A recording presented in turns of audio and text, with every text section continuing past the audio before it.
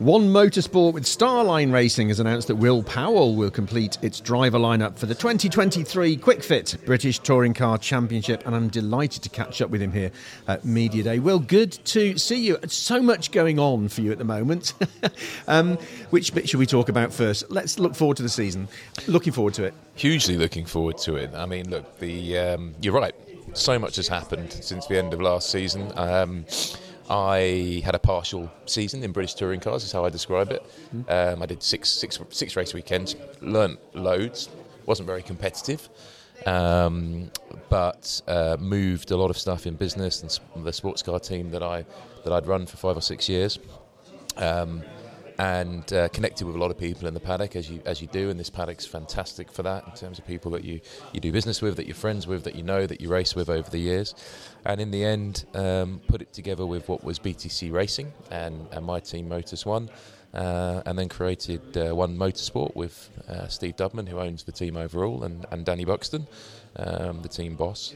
And I've been working with the guys and getting close to the guys on becoming part of the furniture at our unit in Brackley, and that's eventually culminated in driving the touring car for them as well, which I'm very, very proud to do. So we're a new, old entity, let's put it that way. How much time have you had in the car, in the Honda? None. Okay. Zero. Nothing. Tomorrow will be the first go. Partly that's because we entered into a partnership with Team Dynamics, who sadly are taking a year out this year.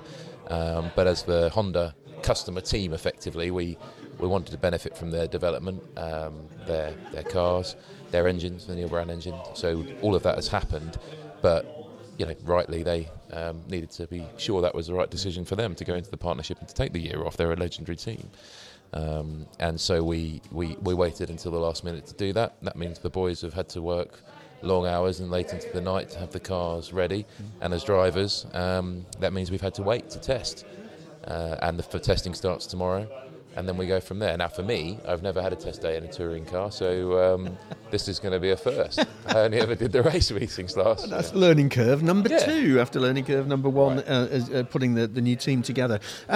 There was a certain amount of frustration in the team from last year with the Honda, the engine, the package, and I'd spoken to many of the drivers about it on a regular basis. How much of the learning from the stuff that you've acquired through the Team Dynamics bit, and how much of the stuff that's been crunched over the close season is going to make a big difference to this season?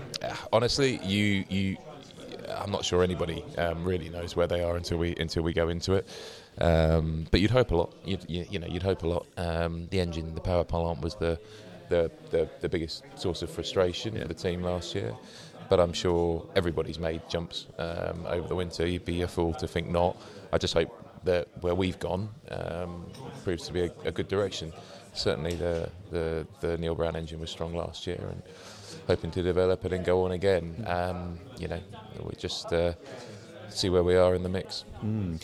One Motorsport, new name, BTC Racing, becomes One Motorsport, a new look on the grid as well. Yep. You've been involved, as you've already mentioned, with that development on the leadership team side at the race team. How are you, in your own mind, going to balance those on a race weekend? Is it Will, the racing driver, on a race weekend, and then Will and the leadership team away from the circuit? Look, it's something I've only ever been able to get into a race car because I've been doing some kind of business end of it in the background from when I was very young onwards. There's always, whether it's been a sponsorship deal, an event deal, a media thing, whatever it's been, racing has only happened because of business, and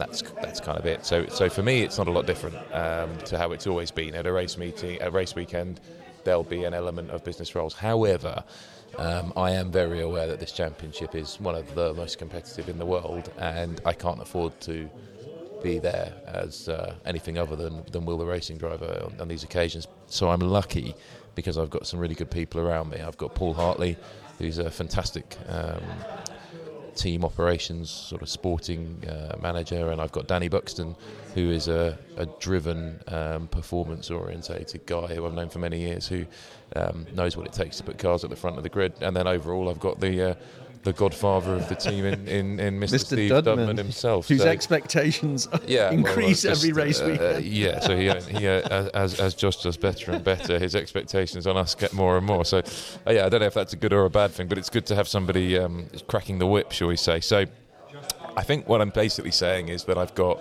a group of people around me that I've been working with behind the scenes every day for 6 months. And I've become really good friends with, and I trust them. I know their work ethic, so I know they've got my back, and that should, in theory, allow me to focus more on the racing than I have done previously, and creep up that grid, hopefully. Talking about the racing, a few variables in the mix this year. The option tyres coming back in, which is possibly the biggest single game changer this year. Look, I mean, it's hard for me to comment because obviously I've only done what I've done, but I can see partly from the amount of contact that there was in the lower orders where I was last year, but everywhere there wasn't enough for me to separate the cars. I mean, some cars clearly from front to back, but mid-grid in a race, you're resorting to, and people are resorting to, moves that were dubious, not going to come off, pushed to whatever it was. That's not a complaint about the driving standards. It's just there wasn't enough to sort of separate us sometimes, and so I think the option tyre is going to help the racing. It's going to help I'm hoping it's going to help people that are, have been further down the order to have their day, basically, because hopefully one of those days might be mine. But that's. I think that's only a good thing, and I think it's very wise of Togo to have responded in the way that they have. Yeah. Just picking up on that, your own expectation of what you might achieve by, say, the halfway stage of the season. Look, I'm realistic. The world is not going to have changed overnight. We know what it takes now. It's less alien. It's less. You feel like you belong a bit more.